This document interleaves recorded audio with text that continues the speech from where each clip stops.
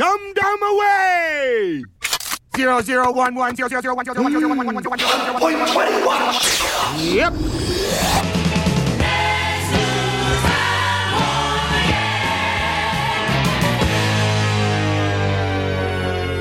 Welcome, everyone, to Screen Review Time Warp. I'm Tyson. And I'm Andrew. And I'm Zach. And this is where we talk about the past, present, and future of all things TV and movies. And I think maybe 2 weeks ago, the Golden Globes were on. Mm-hmm. Yep. And this week, we are going to be looking at the winner of the Best Director. Best Director and Best Foreign Film. And Best Foreign Film, Alfonso Cuarón's Roma, the Netflix film. That is what we'll be looking at today, doing a deep dive into that. But before we get into it, let's start off in the past and let's talk about some movies that we've rewatched recently and what we're excited about. I'm going to start us off. I'm going to start us off with another foreign film, actually. The House of Flying Daggers. 2004. Actually, I don't even know the director. Yimou Zhang was the director. Have you guys seen this before? No.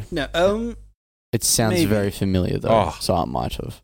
Brilliant. So I actually watched this because when we did our episode on The Predator, and I was like, it's just so disposable. It's so blah. I then was staying up one night and I grabbed this movie off and I was like, I haven't seen this in a while. And I put it on. This was a breath of fresh air after a popcorn film. It was so good. So basically, the idea of the film is that it's set in the Tang Dynasty in China. Oh, yeah, the famous Tang Dynasty. Yep. You're a historian now, are you, mate? Yeah, you've got that one? Yeah. Excellent. Anyway, so there is a guerrilla group of fighters, I suppose, called the House of Flying Daggers. Ooh. And this story follows a cop that goes undercover with one of the people that they believe is a member of the Flying Daggers to then try and work out where their hideout is in order to basically take them down because they are basically the biggest threat to the empire at the time. They're like a militia group, are they? Yes, that's a better word than guerrilla group, yes. So he goes undercover and he takes this girl, and the girl is played by Zhang Zi, who was probably most famously known for Crouching Tiger, Hidden Dragon. And she was also in Rush Hour 2 as well. Yeah, another one. The classic, let's try and get our face and name into the American audience. Yeah, I got you. Now, one of the things, actually several things, one of the things that really struck me about this film is that Zhang Zi plays a blind character. Okay. She is not blind herself, but she plays this character so convincingly, so incredibly convincingly. Yeah. Her eyes don't accidentally look at certain things off screen like if you didn't know, you would think that she was blind. Oh, okay. So that's the first part. Second of all, every shot is like a painting. It's incredibly well shot. In fact, one of them, I think it is actually a painting and they put them into it. It's so artistic. It's so well done. The color grading, especially, like when they get to the forest and everything has this extremely green tinge to it. There's a final fight scene that's in the middle of like a snowstorm. So you've got like these white streaks everywhere. It's just like beautiful wide shots of a great landscape. Yeah. Amazing martial arts shown as well, even though there is a lot of like throwing knives kind of thing. Yeah. Okay. Lots of CG in terms of, because, they'll throw like one knife and it'll split into two and it'll hit two different people. And, okay. Lots of not impossible things, but it's just so well done. It's different to your other kind of kung fu movies because obviously there is the hand-to-hand combat style, but there's a lot of the throwing knives and stuff like that. Is there a bit of wire work in this film as well? Is there? Or? Yes, gotcha. Very much that genre of the Crouching Tiger, Dragon, the people running across the tops of trees. Well, not so much running across tops of trees, but that kind of thing happens as well. Yeah, because what I love about films that come from kind of the Asian market and films that are around this kind of genre, like an action kind of esque. Yeah.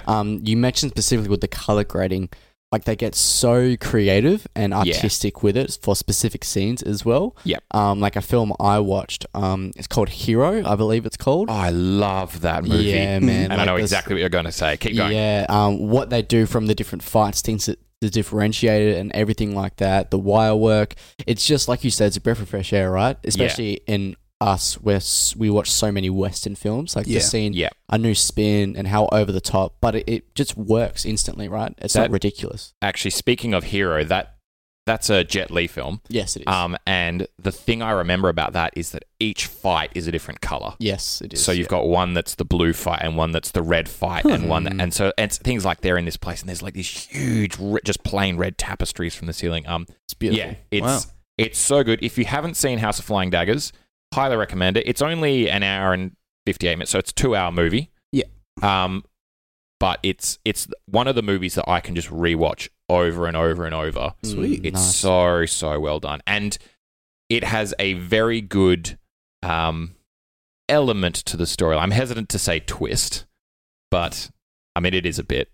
But it's not like a Shyamalan twist. It's a good twist. Not. He went there. Okay. So yeah, that is The House of Flying Daggers, 2004. I would highly recommend it. Very, very Nice. good. On to What me now. have we got next, Zach? I am bringing a film that I feel like I've talked about a bit on this podcast, but I've actually never dedicated like a past or future or present or whatever to it. Yeah. It's The Social Network. I love this film. This film, man, I honestly I could watch this so much, so many times. If you didn't know already, The Social Network centers around Mark Zuckerberg. It is a biography around it, and it basically follows how he would create the site. Mark that is Zuckerberg. Facebook. Yeah, I was going to say Mark Zuckerberg being the guy who made Facebook, or one of the guys. yeah. Sorry, carry on. Directed by David Fincher, expertly so as well. Aaron Sorkin wrote this screenplay. You've got Jesse Eisenberg in a terrific performance as Mark Zuckerberg, Andrew Garfield as the co-founder Edward Severin. You've also got Justin Timberlake, Rooney Mara, to name a few. Oh, JT.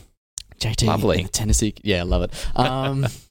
This movie, obviously it's a Fincher film, so it is shot beautifully. There is such thought gone into every frame. It's smooth, but it's so sinister as well at the same time.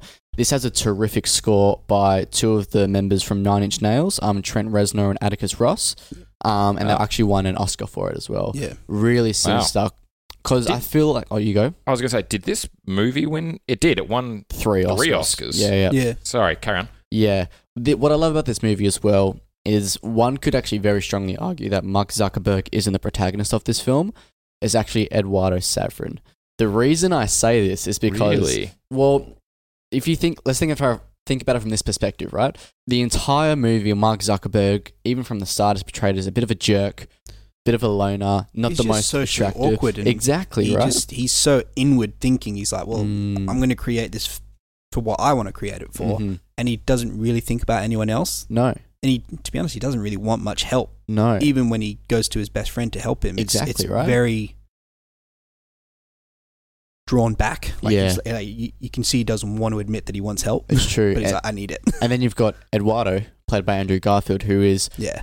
very handsome, nice guy, always looking out for Mark, even though Mark probably doesn't deserve it. Yeah. You're positioned very early on to lean towards Eduardo Yeah. and not towards Well, Mark. you can tell he's the hard worker It's throughout true, the film. right? Like he's always going to jobs and, Mm, putting in the man hours for very little pay or no pay at all. mm, Where Mark Zuckerberg, inverted Mhm. commas, is just creating this social network more or yeah, less it's and true. not doing what the other guy's doing. And And there's he's paying for it. Yeah, and there's a lot of sequential time manipulation here as well. Mm. So we'll cut back into from the past of how it's Yeah. created and to two kind of not really kind of maybe it's not really court hearings, it's more like lawyers. It's private. Yeah. hearings, so it's Private not in a courtroom. It's being Mm. settled. Well, it's being settled outside a court. between That makes Mark sense. and Eduardo. Yeah, And between Mark the lawyers. and the was it the twins played by Armie Hammer. Yeah. I I can't remember who they were because they had something very similar set up in there. The Winklevoss twins, that's That's right. But they literally approached Mark and said, "Here's our idea. Can you program this for us?" Yeah. I love this film a lot. It's amazing, shot beautifully. What are your guys' thoughts on the film? I'll be honest. Yeah. I avoided this because of my general distaste towards social media. Okay. I've never been on Facebook. I never was on MySpace before that. I was Mhm. never on any of them. And when this came out, I basically didn't want to see it because of that, and then due to that missed it. Mm-hmm. And I 100% realize that's my fault because I later on, when it came out, I 100% thought they were like, hey, Facebook's popular, because this was when Facebook was popular, but it hadn't outlasted MySpace at this point. Yeah, It was still, it could have still died. And in my mind, I was like, cool, they're getting on the bandwagon before it dies and so on. Obviously, I was wrong with that. Facebook is still around. Yeah. But having not been a user, I was not really clued up on the whole thing. So I never saw it, and it does actually strike me a bit, because I basically let my pride get in the way of watching a good film, because other people have since said, just Zach, yourself being very vocal about it, that it is such a really good film. And looking at it now, it's got a 95 Metascore. Yeah, you should really watch it. And man. so, yeah, like even for the pure fact that it's a biopic, and just to see how it happened, like obviously, it's dramatized a lot, yes. but still a lot of it did happen as well. No, yeah. And it's very leaning towards like portraying Mark Zuckerberg in not a great light. Like, who knows if that's who Mark Zuckerberg really is. Yeah. But this is obviously based off, I'm pretty sure Aaron Sorkin based it off a book called The Accidental Billionaire by Ben Mesrich. Yeah. I love this film. I thought it was absolutely brilliant, especially Jesse's portrayal of Mark Zuckerberg as well. Yeah, man. Like, the one scene that always just sticks in my head is when he's in his room and he figures something out. So he grabs his bag. He's got nothing but shorts on, socks, and like slip-on sandal things. And it's in the middle of winter, so the snow's deep. And he's that focused, he just starts running through the snow, and then realizes halfway through that he's like, oh, I'm running through the snow with nothing but socks on. Legit, you know, and the dedication that he had to creating the social network, I felt he nailed that on the head. You know, like nothing would shake him from what he wanted to do. And the script as well by Aaron Sorkin, like so smart. It's real witty, so intelligent, but it knows as well how to play with you as the audience as well. And kudos to Justin Timberlake as well. He killed it, man. He did really well. I like Sean Justin Parker. Timberlake as an actor. Yeah, same. Despite what anyone says. Yeah, he surprises me. He's, when a lot of musicians then go into acting, you're like, okay, yep, cool. You've either bought your way into it, or you've done enough music videos to go, hey, I think I can do this. But JT surprises me at how well he can act. Yeah. He is really, really good. Yeah. And just even more of this kind of jerky, just kind of idol that Mark Arrogant, idolizes. yeah. Yeah, very arrogant, very up himself. Yeah. Even though, you know, half the businesses he invested in has now gone bankrupt. Yeah. He's like, no, you know, that happened because of XYZ. We were failing already and stuff like that. That's a very Silicon Valley kind of excuse. Yeah, very much so, yeah. But look, if you somehow haven't seen this movie, I very strongly suggest you do. It's very methodical, it's very sinister, but it is fantastic. It's a David Fincher film, just without all of the blood and gore. Yeah. There you go. Right. Well, I think it's my turn now. Oh, Yes. is it? Yeah, right. I am bringing a movie called The Way, Way Back. Ooh. I love this I film. know you love this film. So it stars, the biggest star that we've got on the list is Steve Carell. Oh, yeah. And we've got Toni Collette and Sam Rockwell. and Sam Rockwell. Yeah. I was getting there. It was Okay, sorry, literally sorry. on the tip of my tongue. Sorry. But it focuses around a kid called Liam James as the actor, and his name is Duncan in the movie. So I'll read you the little synopsis. A shy 14-year-old Duncan goes to a summer vacation with his mother and overbearing boyfriend and her boyfriend's daughter. Having a rough time fitting in, Duncan finds an unexpected friend in owner and manager of Waterwiz Water Park. So it sets up this thing with this kid going away for a summer holiday. Doesn't really like his stepdad. Oh, not stepdad, the boyfriend of the mother. And he is an overbearing jerk. He's on his case about anything and everything. Doesn't give him a moment to breathe. And Turns Steve Carell into the most hateful person in the world. He's disgusting. from the second he opens his mouth at the beginning of the film, you're just like, you're not a nice person. Yeah. Like, he's just willing to tear this kid down at any point just because he can't stand him. And it's honestly, it's just a really light, easy to watch movie. Summertime, everyone's been this kid at some point in their life. A little bit awkward, not knowing where you fit in, and finding where he fits in at the most randomest place, a water park. And they give him the nickname of Pop and Lock. That's right, Pop and Lock. It's just like, even the dialogue and everything is just perfect. You know, it rolls off the tongue. There's a few memorable moments as well, like passing each other in the water slide, and Yeah. it's I can't plug this movie enough. It's definitely worth a watch. If you just want to turn something on and just watch it for the sake of it, this is one to do it for. It is the same writers and directors of The Descendants. Yep. which won an Oscar for their writing. So The Descendants, starring George Clooney. The writers and directors being Jim Rash and Nat Faxon. Jim Rash being the dean in Community. Yeah. Huh. Yeah. Same studio that also brought out Little Miss Sunshine and Juno as well. Makes sense. Yeah. Oh, I love this movie so I was much. going to say, how do you feel about this movie? It's genuinely funny. Mm-hmm. Because it's also Sam Rockwell knocks it out the Oh, park. he's so good. He's so good because he's, as you said, he's the owner and manager, but he's just so clueless and blasé. Not in a way of like he just doesn't know what's going on. I mean, he doesn't know what's going on, but he's just like, hey, I like a water park. Let's have a water park and let's have people here. And so, yeah, and he's so good at being like this surrogate father figure. Yeah. And not in like a weird, creepy way as well. Yeah. Just totally like, hey, like I see you as being a good dude, and you know, we're like just gonna that. kind of hang out, and He's like that cousin that you look up to, the older cousin that's cool and funny and will look out for you no matter what. Yeah. That's what he's like. And there is a great scene towards the end of the movie where he basically inserts himself physically between Duncan and Steve Carell's character. Yeah. Which is so that kind of like, but he's also like, he's not looking directly in Steve Carell's eye. He just kind of like gets in the way. And he's like looking down his shoes. And just won't get out of his way. Yeah. And it's so good because you see that, because he is so blasé, Sam Rockwell, you see, no, he is actually serious. He's quite protective. He loves this kid. Yeah. And he wants the best for him. And it's just it's a great coming of age story. Yeah. Great coming of age story. And I think if you even look at the film in a timeline, it's only like over 2 weeks. Yeah, yeah. You know, and they've developed this really close friendship and I don't want to say feelings toward each other, but they love each other. Yeah. This kid and this guy, you know, they become really, really good friends. A great mix of genuinely hilarious comedy and very serious emotional drama.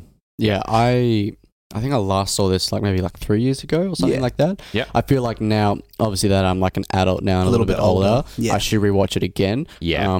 Just so I can get, you always, whenever you watch movies, you watch again. Yeah. Always stuff you don't pick up on when you're a small child. Yeah.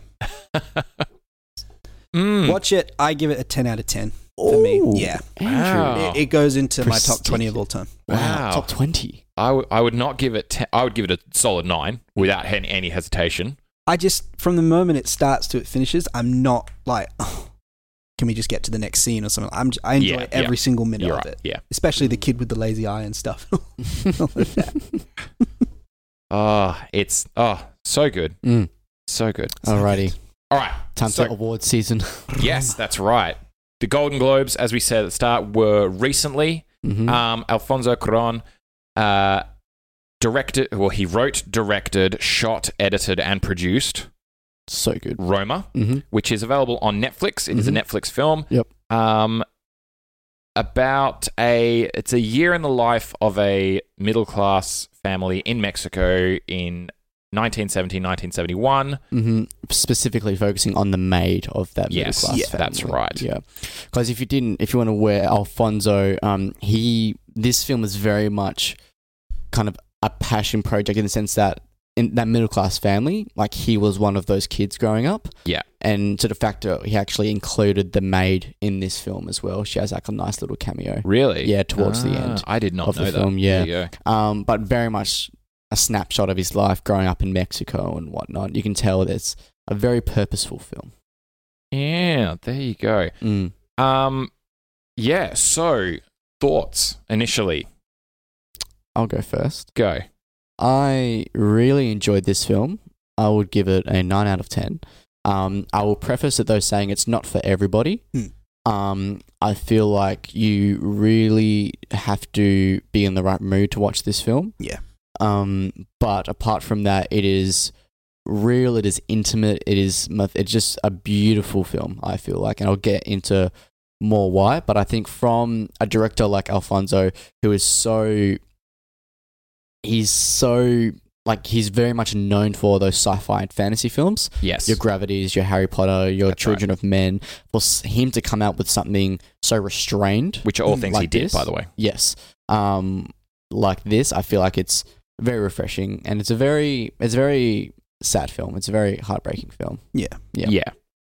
So like I said, I started watching it last night, but I left it too late, and then it got late. I got tired, so I only got halfway through the film. But what I did see made me very, very intrigued, and I did want to finish it. Mm-hmm. But obviously, I think we're going to spoil it here, so I'll find out a few things. Yeah. Yes, you will. But I am going to go home and finish watching it. But Mm-hmm. like you said, it is a very beautiful film. The way that it's shot, every camera angle and everything, like we were talking about it before, and we'll dive into that a little bit later. Yeah. But it's, I can't fault you on that. It is a beautiful film. And the fact that it was in black and white was not jarring at all. No, it wasn't, Didn't right? take it away No. at all. I would dare say it made it better. Yeah, correct. Excuse me. Because it being in black and white, it gives it a bit more of an artistic edge. Because there is less about composing the shot in terms of color. There's just more about composing the shot in terms of placement of just kind of everything. Yeah. Yeah, look, I will be honest, I didn't love this. Okay. That's fine. I watched it and I was like, 100% understand why It won. it won Yeah. Best Director Mhm. and Best Foreign Film. I don't think it would win Best Film at the Okay. Oscars, Okay. although it wouldn't be eligible again because it's foreign film. Yeah. I think that it's amazing that Alfonso Cuarón wrote, directed, produced, shot, edited. Like, it is brilliant. Like, he's an extremely talented person, but there wasn't enough there for me. Okay. Now, I relate this to and what I mean, so there is another movie that is very slow moving. It's a movie called Adam. It's about a guy with Asperger's who his father is his main character and his father dies, and it shows how he then starts adjusting to life out in the real world, which he has been sheltered from the entire time. Yeah. That's another movie where nothing kind of happens, and it's over the space of about a year. Yeah. But there was still a bit more in that I felt was a bit resolved. This, in my opinion, didn't feel super resolved at the end. Okay. Maybe that's because it is actually based on a real story. Is it? Well, it's based on him, like his life. Like, really? as I said, like he was one of those kids in that middle class family. Oh, okay, cool. Yeah, to the fact where I think he tried to get like 70% of his original furniture in his house to put in this film. Wow. Yeah. Wow. So look, and there's some great things that he does in it. So like the positioning of the mother and the domestic worker, the maid, are going through a similar circumstance, but there is that very clear cultural class divide. Yep. Okay. And you see it at certain shots where it's, she's just experienced something, and then the mother's just experienced something, and then they literally lock eyes, and it's like they could bond over this thing right now, but they don't. The mother has almost too much pride, and she has to get up and she leaves. Okay. And so there's those kind of things that are very well done. And there's another shot later on where basically news is broken, and then there's a cut, and then there is a wedding in the background, and you're like, oh, okay, I see the beginning smart, and end. hey? Yes. Yeah. And there's those things that I really appreciate, which is great, but they're just, as I said, there just wasn't enough of a resolution here. And it kind of, like, I got to the end of it and I was like, okay, cool. I can definitely see where you're coming from, where you don't think there's a resolution.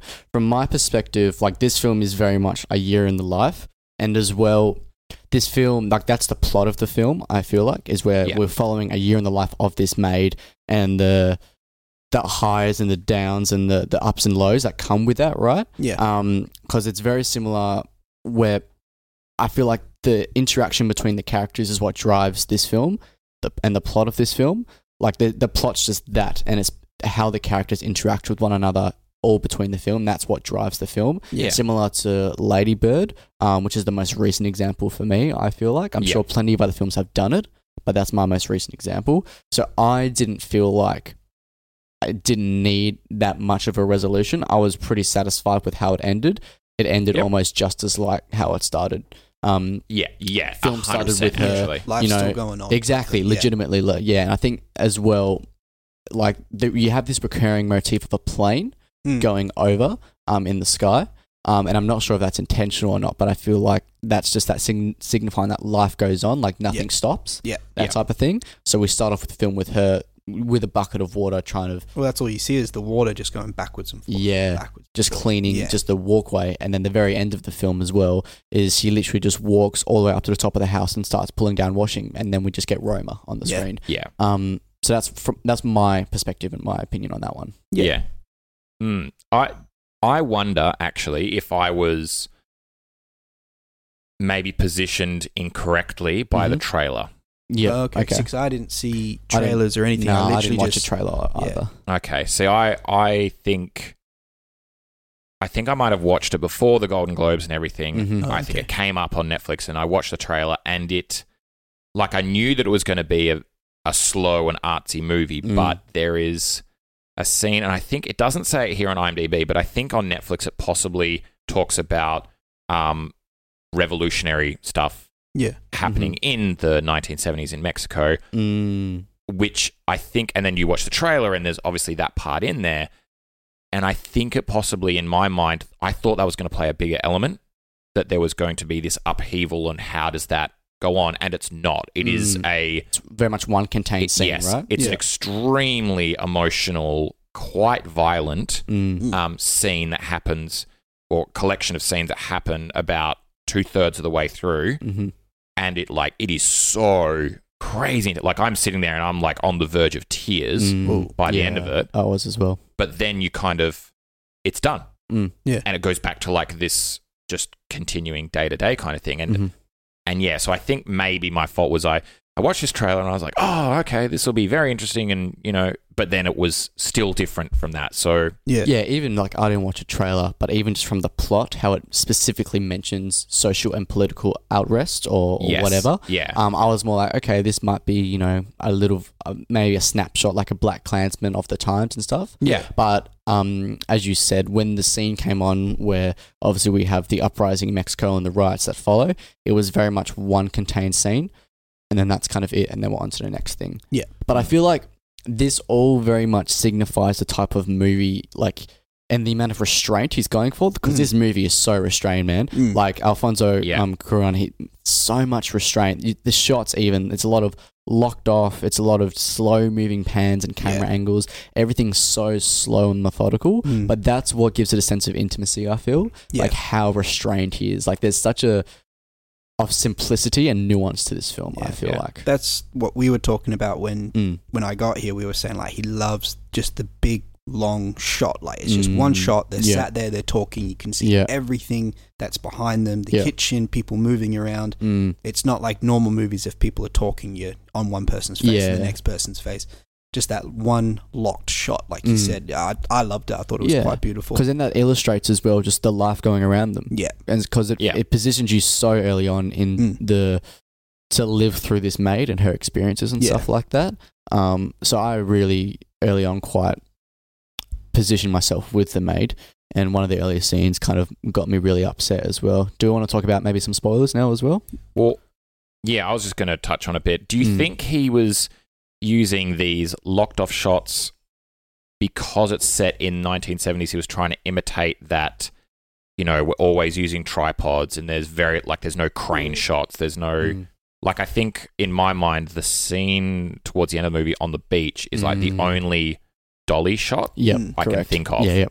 I don't know if it's to do with the times. I think it's just every scene, like it is visually capturing. So like the house, the furniture, the kitchens, even that bit where I got up to in the film where they're going down the stairs into the servants' quarters and stuff at the party. Yeah. With those stairs that come all the way down and like no barriers, and you can see the party happening just in the background. Yeah. But you got this big open space where they're coming down the stairs. I thought it was a beautiful shot. Oh, yeah. And I think that's what it was. It was like, look at everything that's going on in this one picture, not about the times and all true. that. That's my take on it. And all the acting's superb as well from a predominantly, I think, maybe amateur or international cast. Well, I don't know a single one of them. Yeah, it's very strong performances, very nuanced. But I feel like as well, he's gone for that whole realism aesthetic as well. Yeah. So makes sense to go Even with the kids were actors. pretty good actors. Yeah, to they be were honest. solid, hey? Yeah. Okay, let's get into some spoilers for it. So if you haven't seen this, go off and I haven't watch seen it. half of it. No, sorry, Andrew, you can Go stick around.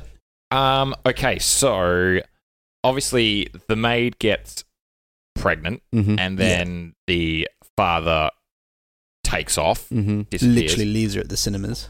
Yep. Mm. What a legend. Yeah. We So- have a very awkward scene with him, though. Which Yeah. still confuses me. What's that- going on? What, where he's like naked and he has the shower thing? And Yeah, he's like martial arts is my life. I know. It's like, why are we watching this? Why doesn't he have pants on? So I think that relates to later on in the revolution scene, Mhm. those martial artists are what appear. Mm. Oh, And he is actually there as well. Yeah. Oh, okay. So I think that's what kind of ties it in. I Are they naked? No, they're not. Ah. But yeah, that is such a full on scene, and Mm. I was gonna say the scene that follows it's more full on for me. yes, exactly. Yeah. It then takes you this revolution, and then her water breaks, Oh man. During the outburst. Yeah. and then just to kind of like cap it all off, her baby is a stillborn. Oh man. So the baby is dead, and it's so like that scene is so clinical. Yeah, man. Like it's okay, cool. We're going to try this. 1, 2, 3. Resuscitate. 1, 2, 3. Checking for a heartbeat now. There is no heartbeat. Let's try again. 1, 2, 3. I'm sorry, miss, that your daughter was born dead. Would you like to hold her? Yes. Okay. Here you go. You have 30 seconds, and it's just so. It's all one shot. They only shot that once, I believe, as well. Like that's the only Wow. take they did. Yeah. Meh. Another fun factor was they got real kind of nurses and doctors for Yeah. that scene as well. Interesting. Okay. Mm. Yeah, can I say the one thing I did not appreciate about this film, Mm-hmm. and it happens a couple of times. One of them I think was here in the hospital, but the other one I can definitely think of is when they're in the restaurant. Mm-hmm. They have this scene where it's like it's a super emotional scene. So let's go with the restaurant. Okay. Mm-hmm. So this is a big spoiler. Mm-hmm. Well, kind of. So the dad has left the kids. Very He's- early on in yeah. the film. Yeah, he goes off and he goes to Canada for a bit, but then he's basically Does he come go to back. Canada? Yeah, he's there for a week apparently. Okay. Not 3 months. Yeah. Okay. And then he's off with his mistress and he's left the kids and he's not writing to them and blah, blah, blah. But he's actually still in the city though. Yeah. Okay, gotcha, Yeah. gotcha. And so the mum takes the kids away for like a bit and goes, "Oh, the reason we're away is so that your dad can come and collect his furniture because he's not coming back. He hasn't So been in she Canada." does tell the kids. She does tell them. And Just she's straight up. Yeah, just straight up over dinner. Yeah. And so like there's this kid bawling his eyes out. And then like the waitress comes along and is like, "Do we want dessert? We've got ice cream, we've got strawberry and vanilla and chocolate." And this kid is like bawling. So it's that whole idea what you're talking about, Zach. Life goes on. Like Yeah. the waitress is like, "Okay, some kid's crying, whatever." Mm. Meanwhile, his world is breaking apart. Yeah. Yeah. But was that the maid that we've been watching, or was it just another maid? No, Oh, so no, sorry. That was that's the waitress of the restaurant. Oh, Yeah. And so she's going, and then like it literally just cuts and they're all eating ice cream. Yeah. And then in the background, there's a Wedding. There's a wedding. There's Yeah. literally like a wife Meh. and a husband just taking photos. There's all celebrations around them. So you've got such it, a and shot. look, and that scene actually sticks out because you're like, it's so good that the symbolism of here is a couple that is starting their life, and here is the mum without the dad, where their marriage has broken down. Yeah, with the kid. Oh, and, wow. and the byproduct of that, right? Yeah, and that is great. But the thing I don't like, and it happens a couple of times, is like you are partway through this really emotional scene, and it just cuts. I think that's the point, though. It felt jarring for me. Did it feel jarring for you, or is Not it just for me, no. Okay. Maybe it is just you. No, I can understand the jarring, but I feel like that was his point, Mm. especially if he was the editor as well. He's Yeah. like, let's really shake this up and just cut it. Yeah. And leave people feeling like that going into the next scene. Yeah, look, I 100% understand why he did it. I just felt like the execution Mm. didn't quite nail it. Okay. But Okay. maybe that's just me. Maybe that's Yeah. just me going, Mm. I would have No. left that shot longer or shorter. No, because I feel like as well, you want to create a jarring effect so we, the audience, carry that through. Because then the next shot is them at the beach, and it's where the maid, Cleo, has to go rescue some of the kids who almost drown in the sea because they can't swim properly. And then they're all brought together and they have like a massive hug on the beach saying, "Oh, I love you so much, Cleo," and all of this. So I feel like in that scene is all that one-shot dolly as well. Yeah. So I feel like, because this film ultimately is about family, love, and courage, right? That's what this film tries to encapsulate all through this maid's perspective, who isn't a part of the family. Yeah. Yeah. like is and isn't. Mm. So Yeah. the big scene, and it's the poster of it where they're all Yeah. hugging on the beach. Yeah. She's there because she is a part of the family, Mhm. She is, yeah. but she's actually like she's not No. technically, Yeah, and it's she's made- so yeah. It's Yeah. look, Mm. it's good. I like it. I think it's great. But again, as I said, like you have to be in the right mood for this movie, man. Yeah. Like this is an hour and a half, but at points it can feel like it's a. Oh no, sorry, it's 2 hours and 15. Yeah. But it does feel like it stretches on a bit longer. Thus, because there's no massive dramatic action scene or anything like that. As Yeah. I said, Yeah. it's very much the plot is characters playing off one another and Yeah. the situations they choose and the actions and the byproducts of those as well. One thing that is very clear about this one, and it also strikes me with something like Lady Bird that you were Mhm. talking about before, Yep. is that this film could not get away with anything being less than excellent. Yes. Like there are so Yeah. many long shots, there are so many single takes Mm. that, because even the opening scene, the first thing I thought of, so there's this whole, like just the opening credits Yeah. is a one shot, and then it pans up Mm-hmm. and it continues on, and she does something, and then she goes, and then she comes back, and it just goes on and on and on. And in my mind, I was like, if she had done one thing wrong, they would have had to redo that whole thing again. long thing of just like water being washed out again and again. And there's so many great shots where it's, if you did not get this the first time, you couldn't get it in post. Like you No. couldn't cut things together It's true. Mm. because it had to be done perfectly. And that is really good. That is something Yeah. about this movie that I 100% go, this is so well Mm. made. Yeah. Mm. I watched this with my parents because my internet was broken at the time. Classic Perth. And my dad was just constantly like, what did this win an award for? Why? Oh, no one's going to go and see this. And I was like, look, I understand why he's saying that, but it is very well, it's very well made. This is a perfect film. Yes. It's not a blockbuster. It's not a Not a- American Not a film. movie. Yeah. It's a film. It's And a it's proper film. Yeah. Mhm. yeah, it's good. Look, I would 100% recommend that Give it people a shot. watch it. Give it a try. Look, it won Best Foreign Film and Best Director, so Mm. And I if that alone totally doesn't understand give why. you- yeah, Mm. totally give you understand the why. reason. I think it will win Best Director and Best Foreign Film at the Oscars. Yeah. It remains to be seen if it wins Best. Do you reckon Best Director? I think 100% it Yeah? will. Yep, 100%. Even though you've got people like Spike Lee, you've got the guys that did Green Book, you've got Barry Jenkins. Yeah. I mean, they haven't come out the noms yet, but I think the direction on this film is like sharp. It is crisp. Like it is Yeah. very purposeful, as all those films are. But I feel like this film stands out above. Do you think, here's Mhm. a question. Yeah. Mhm. Do you think that it is possible to have a film that is this well directed and this well shot Mm-hmm. and have it wide appealing? That is a good question.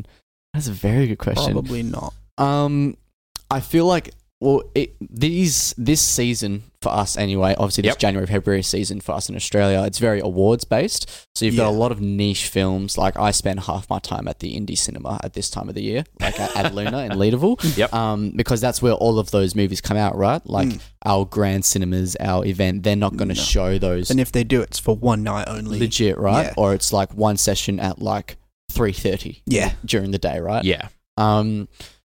I feel like it can have some wide appeal, but not a whole lot No, as I well. don't think it's like gonna it be a won't whole have, lot. it won't reach the amount of like an Avengers Infinity War will, right? It's just totally different. It is. It Yeah. is totally It's different. a different target audience. It's Yeah. a different, different people appreciate different types of films, and Yeah. so I think ultimately no. Yeah. I think I think you have exceptions like La La Land, but that's an easier film to universally love. I feel like. See, than, say, I was thinking I never saw La La Land. the one that Really? that immediately came to my mind was not Inception, although Inception is actually brilliant. The one I'm actually thinking of is Interstellar. Yeah. But again, you don't have like those long shots. You don't have the single takes. It's all, and there is still that action element of like, Yeah. there's things blowing up and things going wrong. And so, yeah, which is unfortunate because you always, like, it's good that Netflix has this movie. And obviously, props to Netflix, man, for like giving Alfonso and, like an yeah, exclusive. and they are film. trying a lot of different things, which is great. Yeah. But Well, like, you also have Alfonso Cuarón, who's made his name. yeah. And so, like, Well, he made his name before this. Exactly. Well, He that's made what his we're name saying. on Yeah. widely appealing Yeah. movies before he could come in and go, okay, this is what I really want to do. Mm. Yeah. Yeah, and I think we see that a lot with like directors like Steven Spielberg and a couple of others where they go one for them and one for me. Yeah. So I'll do one film that's really wide appealing and the production house will love and they'll get big money from it.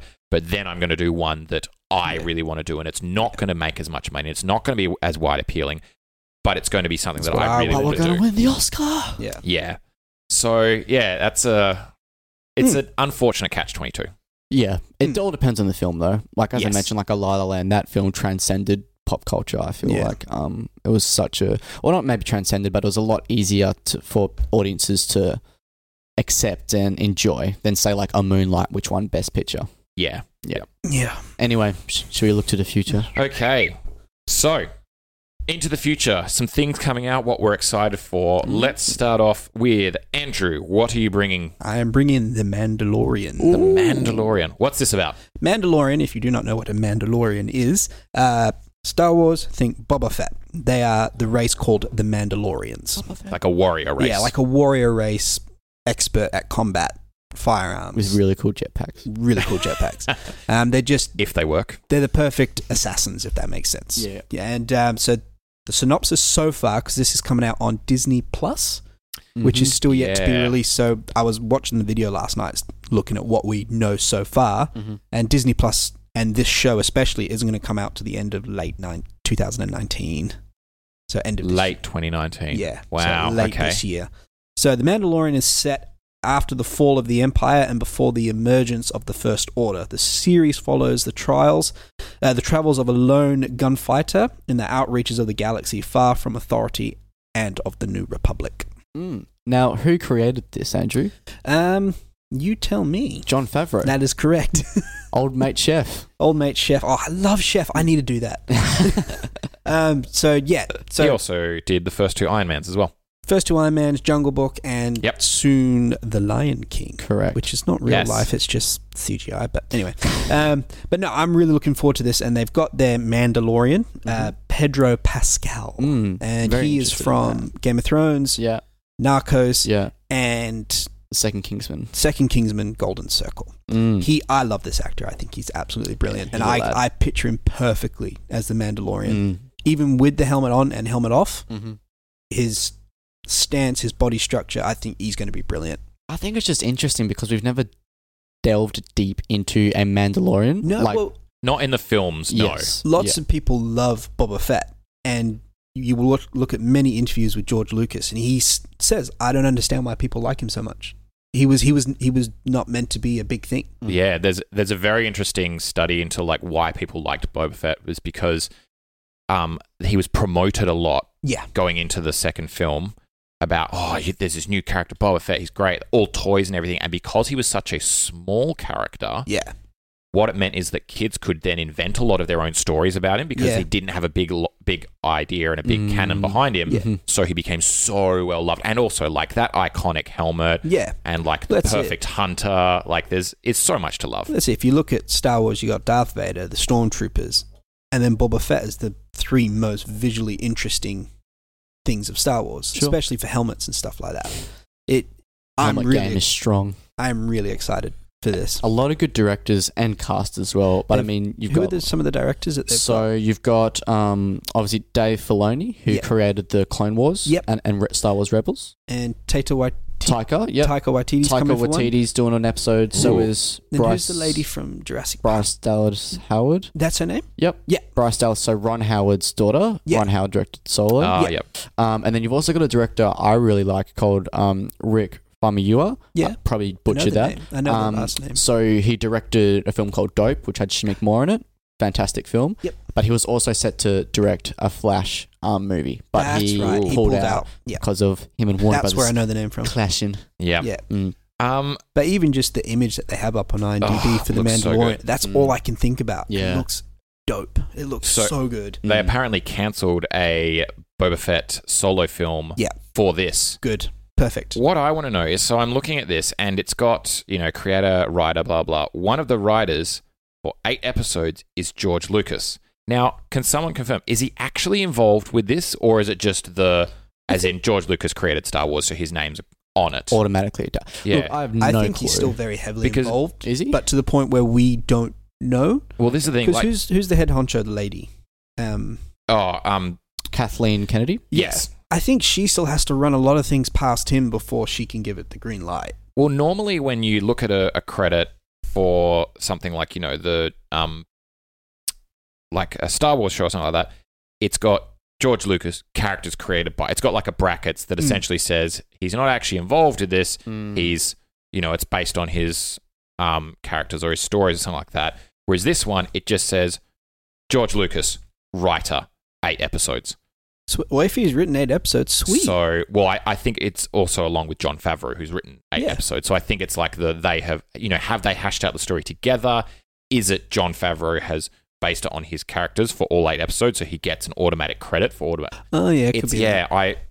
I would be interested to know. to know and to see, because given that we've had 7, 8, Solo, Rogue One, 9 coming out in December. 9 coming out, Yeah. which George Lucas has famously not been involved with and have kind of gone against his Yeah. wishes. Yep. Given that this is set so soon after, well, not soon, but after episode 6, which was the last one in his canon, like, is he writing it? Is this his way of kind of reinserting himself and directing where half it goes? I don't know. I'd It's assume he'd interesting. still have stories to tell.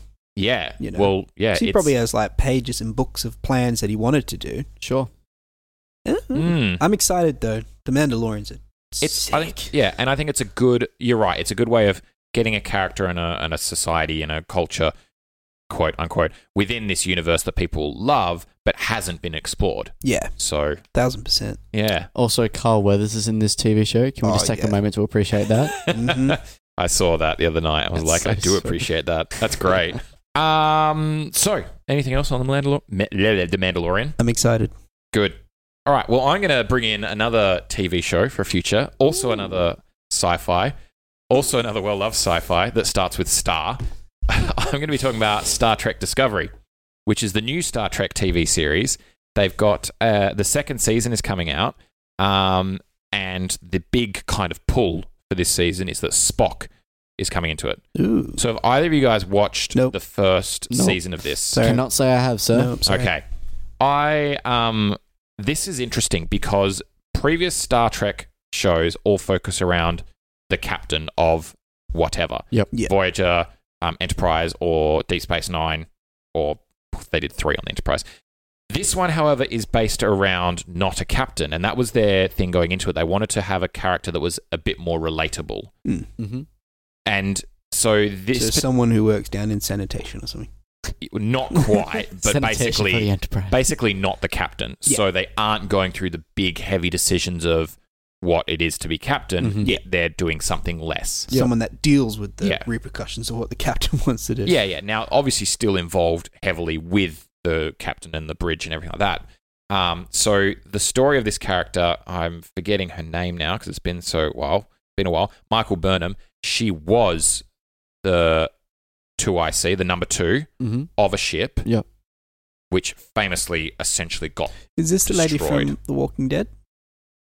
Michonne or no? No. There was also another. Sonequa Martin Green. Yeah, I think that was her. Yeah. Yeah. She was in The Walking Dead for a few seasons. Gotcha. So she was the number 2 on this ship that encounters the Klingons and basically gets wiped out. And she's basically blamed because she went against her captain's orders. She knocked her captain out because she believed she was doing the right thing. Rebel. Yeah, and so she was put in prison. And the first season was really good.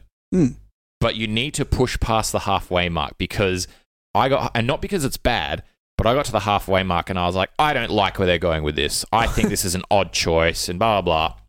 But they totally pay off. Oh wow. By the end of the season, you're like, oh, that was really good. Yeah. So she, in terms of the canon of Star Trek, she's actually Spock's older stepsister. Mm-hmm. Or maybe even younger. And so she's the first Vulcan, not quite, but the first one to get into Starfleet Command, which Spock originally in the canon is the first Vulcan to be in Starfleet Command. Oh. So it's interesting the way they've done that. They're also doing a bit of time manipulation in terms of the story, Cool. but it's like it's paying off. There is a lot of backlash against this because No. weird things like people are like, that's not what Klingons look like. Okay, cool, get over it. It's a new Look, generation. Let's It's move on. really well produced, like great special effects budget, looks amazing. Sweet. I think they are telling a really interesting story, and they're taking, because it's obviously set prior to the original series, Yeah. but they're telling it in a nice, fresh way. If you haven't seen it, go see it. In Australia, it's on Netflix. In America, I don't know Hulu? what it's on. No, it's on like I think it's CBS actually, or something. Yeah, I like think that? it's yeah. Yes, you're right, CBS. So yeah, God. second season, Spock coming in. Mhm. They've got, gosh, if I can find his name now, the actor who's doing it. I can't. Anyway, well researched by me. Yeah, very well written. I'm joking. But yes, Spock's coming in. It looks to be a very action-packed, full season and delving into the good sci-fi questions, which Star Trek Beyond did not delve into. Oh. Just had to get that last little jab in there. Dun, dun, dun. Yeah, see, I can never get into Star Trek TV shows, hey. Yeah. I'm sorry, I Why just not? can't I couldn't get do into it. it, man. I couldn't. Why not? Too thinky. I just Oh. can't, man. Like, I'll happily watch a J.J. Abrams Star Trek movie. Yeah. I Except just, the last one, which well, wasn't J.J. see, Abrams. look, controversially, I actually don't mind Star Trek Beyond. Wow. I thought it was awful. I loved the first two. That third one, I was just like, what the heck Yeah, look, is going I on? don't Look, mind I'm going to put it out okay. there. It's because they had a Fast and Furious director do it. I'm so, like, your exact reason you didn't like Yeah. it because it's too thinky. That is exactly why I love Star Trek. But the first two weren't too thinky. There was still action and stuff, but it was Yeah, but they still Good. had that good, Yeah. thoughtful element. Whereas the third one was like, hey, explosions and motorbike scenes And Beastie Boys. and Beastie. Oh my! Okay, now that we're bringing that up, Sabotage. we are going to surf the Enterprise through a wave of alien ships. Literally surf like there is the tube and everything to the Beastie Boys. Why not, dude? How did this get through? Why not? That's a cool Because shot. it's stupid. Dude, you watch that like- in Cinemax, you got a big loud screen. It's actually no it's one so can entertaining. no one can ever go back and say getting a whale into the future to communicate with aliens was a dumb idea, because we're just going to go back and say, I'm sorry, we surfed the Enterprise on alien spaceships to the Beastie Boys. Hell yeah, why not, man? Because it's dumb. The exact opposite of too thinky. Oh man, if you guys couldn't tell already, Tyson's a very big Star Trek fan. I'm a big sci-fi fan in general because it is thoughtful and provoking, and it makes you I completely challenge your forgot about that. assumptions. Whereas this one's like, no, let's surf. Ridiculous. Let's get onto something different. Zach, Okay. What are you Okay. bringing, bringing to the Zachary? future? All right, I'm bringing a movie called Velvet Buzzsaw, another Netflix movie. Now, what piqued my interest of this film is that this is written and directed by a man called Dan Gilroy. Now, Dan Gilroy wrote and directed Nightcrawler. I'm not sure if you guys have seen that. I've seen Nightcrawler. I Which- did like it. Had Jack Gyllenhaal in it, which I thought was fantastic. He then did, and that centered around kind of rogue cameramen going around at night and capturing news footage before Yeah. police did. Before the actual news exactly. cameraman did. Yeah, so then right. they would sell it and get money for it. Yes, and then he also did a movie called Roman J. Esquire or something along those Roman lines? J. Israel. I know That's nothing right. about that film. Yeah, which starred Sorry, Denzel Den- Washington. It didn't do too well, did it? It didn't, no. No. But this film piqued my interest because Jake Gyllenhaal is in this as well. Yeah. So is John Malkovich. I would say and Tony Collette and Rene Russo. The first kind of half of this film piques my interest, and the other does not. If you watch the trailer, this is set in basically our society and around contemporary art. Yeah. That's the kind of niche it's set in. Yeah. The plot is as follows. After a series of paintings by an unknown artist are discovered, like that part, a supernatural force enacts revenge on those who have allowed their greed to get in the way of art. Not sure I'm a massive fan of that part. If you watch the trailer to this as well, the trailer goes from this really kind of cool, nichey, like art, critique kind of vibe to then like a straight out kind of horror thriller. And Yeah. look, like I'll watch it and I think it like there was probably hopefully there's some good meaning to all of this and stuff like that. But I don't know. I got slightly turned off by it, but I'm going to watch it nonetheless, and I'm excited because I like Dan Gilroy as a writer and director. See, It's got a big cast. Well, it's got John Malkovich, Jake Gyllenhaal, Toni Collette. So it's big names. mm. What were you going to say, Andrew? Sorry, before I cut you off. I watch a lot of trailers at work, but Mm. obviously I can't have the volume up and stuff, so I watch them with no volume. Yeah. So I get like a totally different aspect to the trailer before I actually watch it with sound. So when I first started watching this, I was like, oh, it's Jake Gyllenhaal, he loves art. This is going to be a very arty movie, and it's all about him losing his sight. Yeah. 'Cause when and they it's put like the- sanity and stuff like that. Yeah, like right? he just like he's this well-renowned, but now we can't see the art. That's what I thought it was. Yeah, okay. And then obviously as I watched it further on and realized, oh no, it's actually a horror. I was just like, I oh would my much rather gosh. watch the movie that you just pitched. Nah. So, but now, like you said, I will probably watch it. But after I saw like the whole paintings come into life, and it took away from what I thought it was going to be. Yeah. But obviously, if all these big names are in it, there must be something Exactly, to right. it. And Jake Gyllenhaal John Malkovich just did Bird Box, so he must be seeing something in these scripts Right. and everything Yeah. to do them. And look, even Netflix describe it in their bio for the trailer like it's a mind-bending thriller. Yeah. So I'm hoping there's some kind of deeper meaning to this paintings and stuff like that, which Yeah. is hinted at, like obviously greed getting in the way of art, but But it does grab me that the artist who painted them was found dead at the top of the stairs. It's just Yeah. like, what happened? exactly, right? So there's interesting aspects, but then there's also just like, Yeah. Not sure. Yeah. Look, I thought it was interesting that at the start, when it was like, okay, art, and it's looking at the whole idea of art culture and what is art, and furthermore, what makes art good or not. Yeah.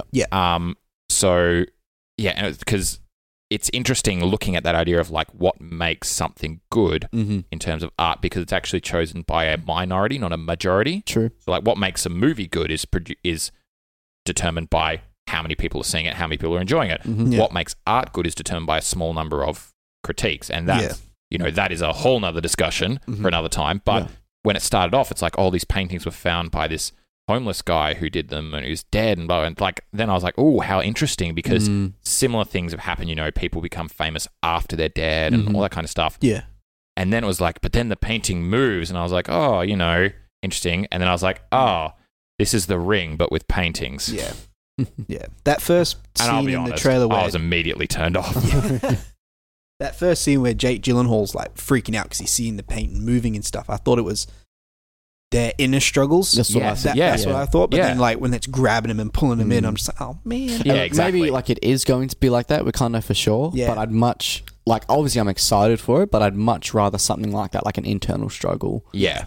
But it doesn't look An like that. arty film about art. Exactly. And that would have been interesting, like the whole because then it's like, oh, the pigment was made with blood, and you're like, ooh, how interesting, like a different kind of, people appreciating it because of the macabre nature of it and the internal struggle. And then it's like, no, literal hand, reach out, grab you. And I was like, But look, I mean, Look, we're knocking it before we try it. I was going to say You're right. exactly right. 100%. And Netflix trailers as well, they do have a kind of way of misleading. Yeah. Well, we Exhibit literally, A. yeah, we Roma. literally just said this, Yeah. talked about it just before with Roma. I think I was put off because the trailer. Yeah. was different to Exactly. what you Yeah. watched. So, And I trust Dan Gilroy as well. Nightcrawler I thought was phenomenal. Yeah, I loved it. Yeah, I it was loved it. such a very great film. Have you seen Nightcrawler yet? no, I haven't. Another one for your list? Yeah, because again, I think actually I don't know. I think originally I was like, they're making a Nightcrawler movie, thinking it was the X-Men. Oh, this isn't the Incredible Nightcrawler. Jack Gyllenhaal as Nightcrawler. Interesting casting choice. Yeah, no, nothing put me against it. I literally was looking at it Netflix the other day. I was like, oh, I really need to watch that. Yeah. Nothing against it. I just haven't got around to it, Got to it. essentially. Yeah. So look, I'm gonna go watch this movie. I'm hoping it's doesn't just 180 into a like complete horror movie and stuff like that. Yeah. I'm hoping that. I'll go with a suspense thriller, but if it Mm. goes into full horror, like gore and Yeah. monsters, and it's like, ugh. Yeah. Hopefully not. Very critical of us. Yes. But Look, we're not overly critical most of the time, No. unless something's really bad. But yeah, we're No. open to yeah, interpretation. I want this movie to change my mind. Yes. All right. I might let you watch it first. Yeah, I will. Okay. We'll watch it and then we'll And then get back to me. tell you. Yeah. Because you probably will not watch it. Brilliant. Anyway, I think we're going to wrap it up, aren't we? Yes, we are. Yeah. So anyway, you can find us on lots of platforms. Apple Podcasts. Apple Podcasts, Google Play, Spotify, all of those things. You can find us there, or you can hit us up on Twitter on SRTW Podcast. Correct. Leave us a review, ask us questions. We're very happy to talk to And it our helps us fans. out as well. Yeah. Helps the word get around to people. And if you think there's a movie that we should watch and talk about, then tell us, because we will happily do it. Brilliant. Yep, I don't know if I have any more to say. Well, in that case, we'll finish it up there. You've been listening to Screen Review Time Warp. I'm Tyson. I'm Andrew. And I'm Zach. And we will see you next time. Goodbye. Goodbye.